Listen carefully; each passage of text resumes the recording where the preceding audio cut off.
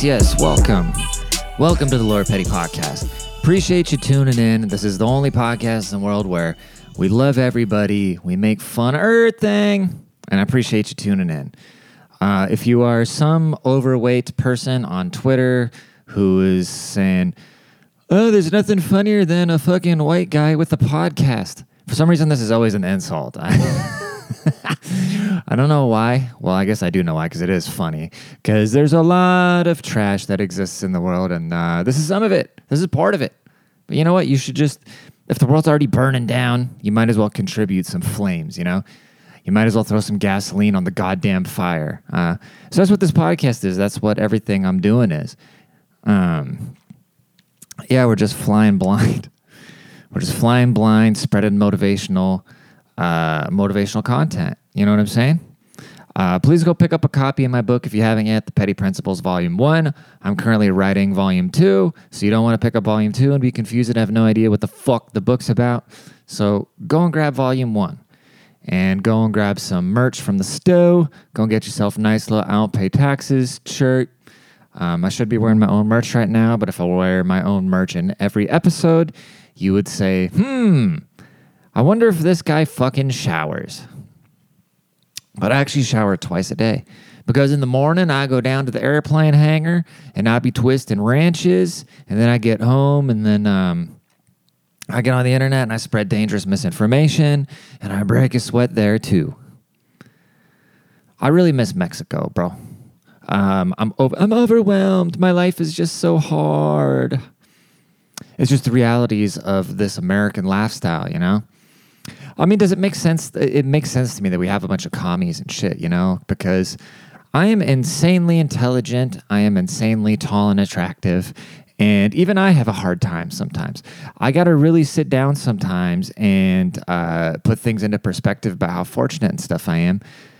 And even I struggle, so I really got to find motivation sometimes. Then I just ask myself, okay, what do these dumbasses do? You know, that obviously that's why they want communism and socialism, because shit's hard out here, dude. It's hard out here for a pimp. But, you know, you can either bitch about it or try to go through and make your way. And, you know, I'm never going to be one of these people with my tits out, yelling and screaming, dyeing my hair blue and crying about everything. But I remember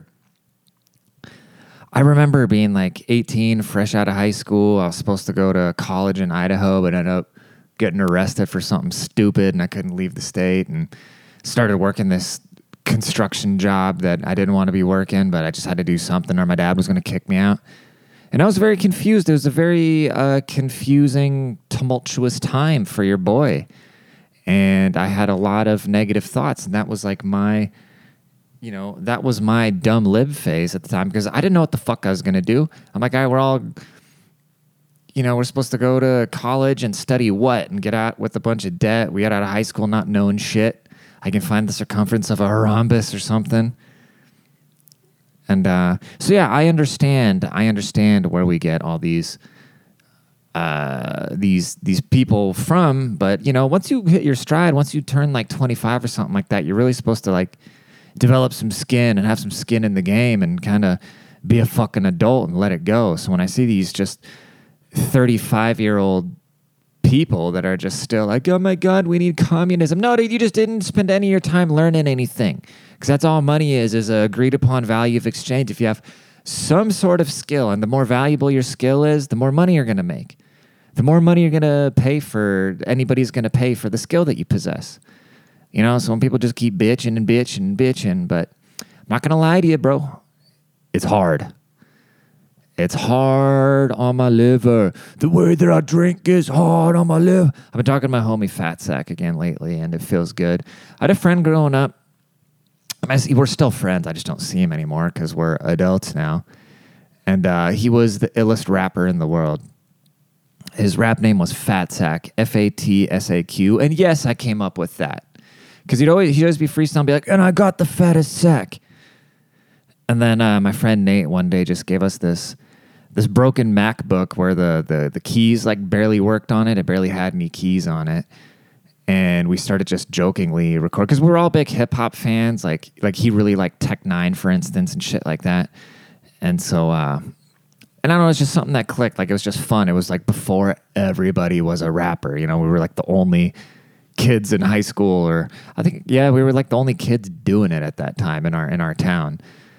And just because the technology and stuff wasn't that available, and none of us, we weren't rapping about like packing guns and yada yada. Like this dude was going to culinary school, and he's the nicest person you'll ever fucking meet in your entire life. Just this big stoner, but he had a voice like this, and he would just rap about shit, and he would just make up words. He was so ahead of the fucking rap game. He was so ahead. He'd say shit like, "Sing bee while I sting a fucking bee with a motherfucking zyber library." Like, what the fuck is that? Who knows? But now, you know, you got guys like this bitch just hit my line talking about... Fat Sack was ahead of all that. He was ahead of Riff Raff. He was ahead of Little B. He was ahead of all this retarded shit with him just being himself, like rapping about making egg McMuffins with a dead hooker in his trunk outside. And so we've been texting again late. Like, I'll just randomly send him his lyrics like, "Pick it up like a dirty trout, pitter pout." Yeah, God, that guy was funny, dude. Steve, that guy is so funny. I remember one time, so we had this kind of quiet friend. His name is Justin. When I say we had, like, I'm talking in past tense. Like, I still love these guys. I just don't see him anymore, obviously. But my friend Justin, who's kind of just like a shy guy, we call him J-Back or like ogre and shit like that. It's just like big goop, but like real smart, you know, just like big, goofy, hilarious, like good, kind-hearted guy. And just like the last person in the world you would expect to be a rapper, you know? And we're sitting in Steve's parents' hot tub one night, and I'm all fucked up, just all pressurized, like, "Justin, spit a freestyle, dude. Spit a freestyle." And he's like, "Dude, like, what am I supposed to say?" Just like, "Spit anything, dude. Just say fucking anything. It doesn't matter." And then Steve goes, "Justin, if you rap, I will puke." And everybody's like, "Oh," you know? Like, the fact that even got bartered like that, that for the fact if we get some bars out of Justin, Steve will puke, is fucking hilarious and shows how stupid a kids we were. But then, so I start beatboxing, and I just go, we're all drunk, you know? Bunch of guys in a hot tub.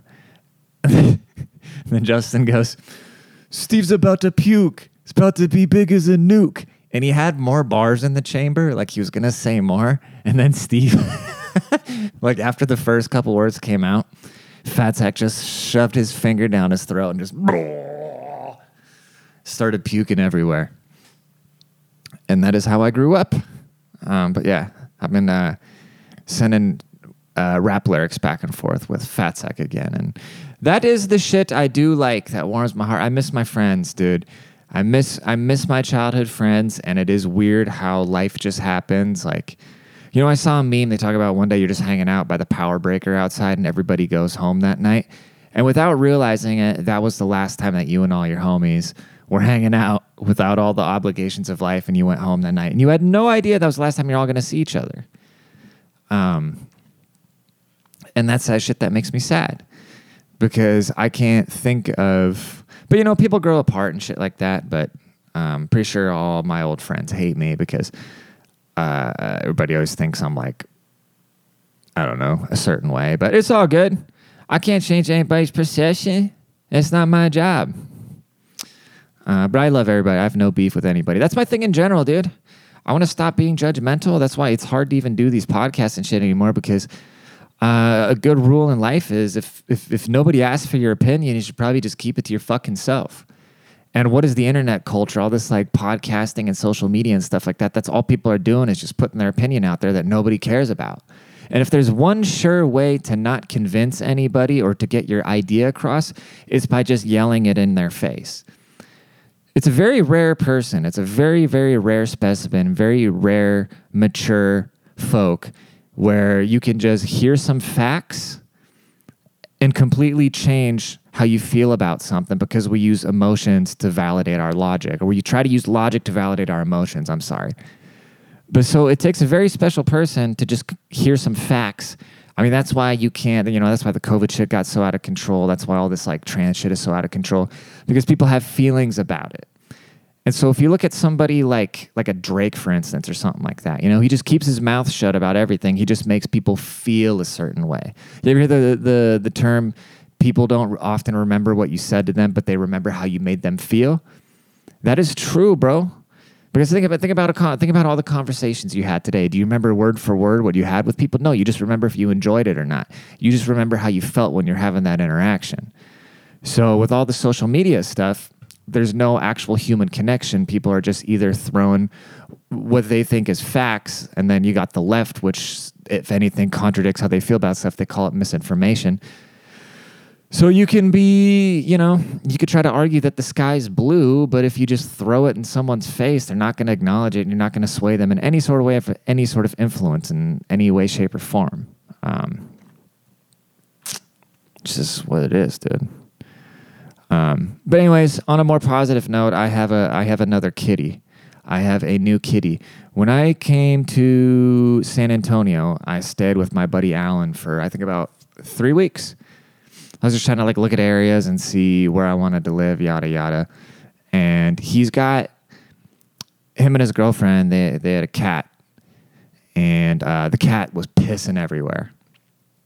Because they got 2 doggies. They got 2 big doggies as well. And I guess the cat did pretty good before they got the dogs, but then as soon as they got the fucking dogs. And I'm not really a dog guy. I love all animals in general, but I'm not, if I had to choose between a cat and a dog, I would take the cat every single time. And the cat just doesn't like the dog, so the cat would just piss everywhere. And so today's the first, so finally, Alan, he bought a new couch, and the cat pissed all over the couch. He put new flooring in upstairs because the cat pissed all over the flooring upstairs. And when I was living at the house, the kitty and I got along. The kitty would come and lay on my chest, and I'd be petting the little kitty. And then he texted, and they kept asking me, hey, will you take Dakota? I was like, no, I don't want her to piss on shit. I have brand new carpet at my place. I got a brand new white couch, yada, yada, yada. I don't want cat piss everywhere. And so far, and so he told me yesterday, dude, I can't do it. If you don't want Dakota, she's going to the shelter.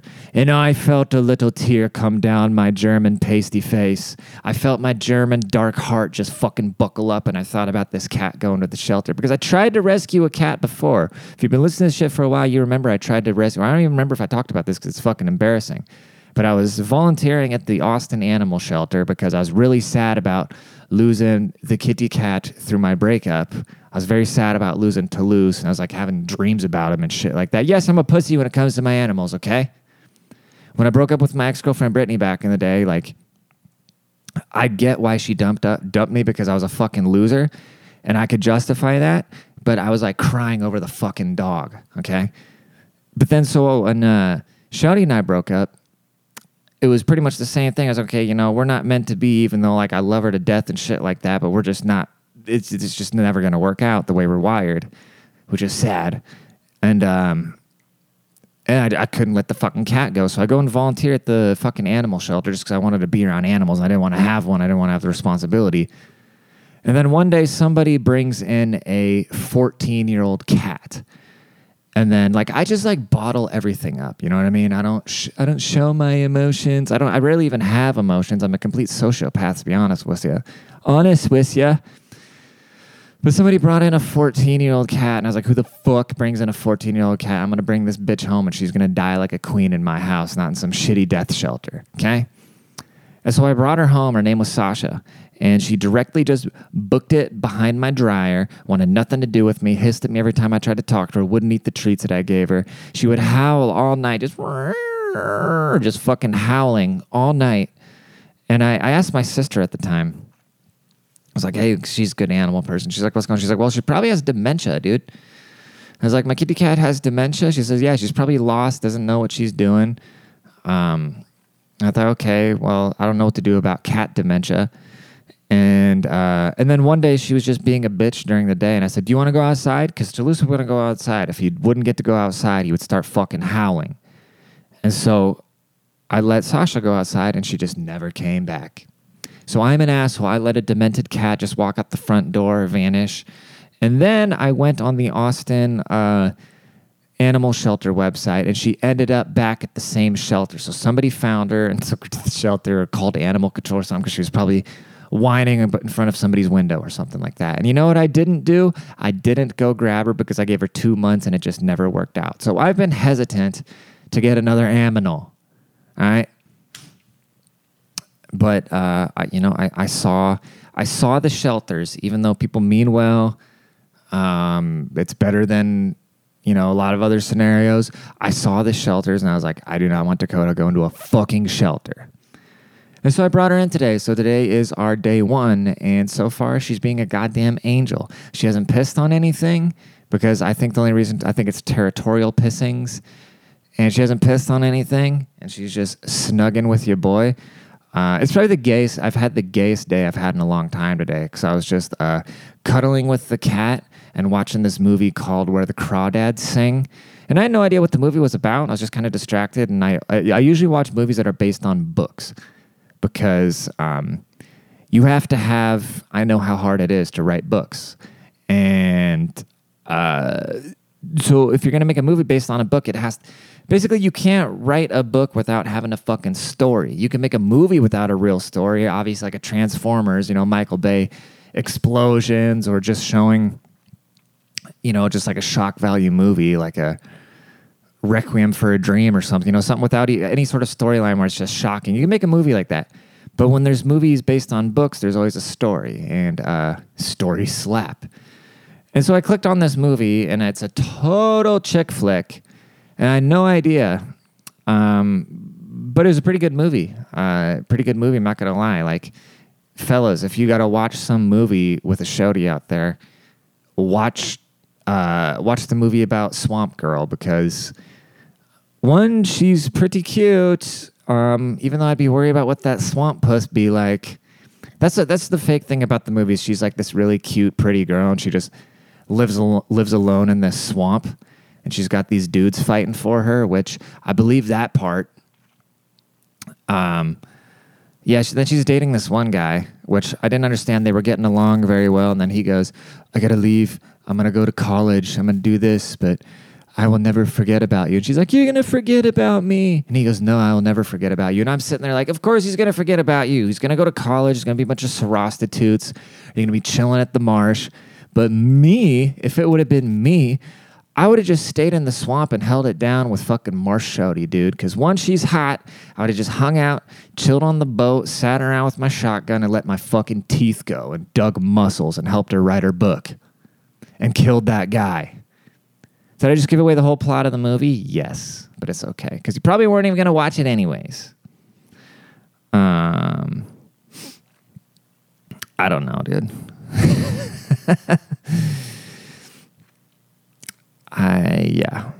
It is what it is. That's another episode of the Lord Petty podcast. I appreciate y'all tuning in. Please leave a rating, review, go follow me on social media, spread the podcast, do some cool shit. Okay? Scratch my back, I scratch yours. I don't know, whatever. Till next time.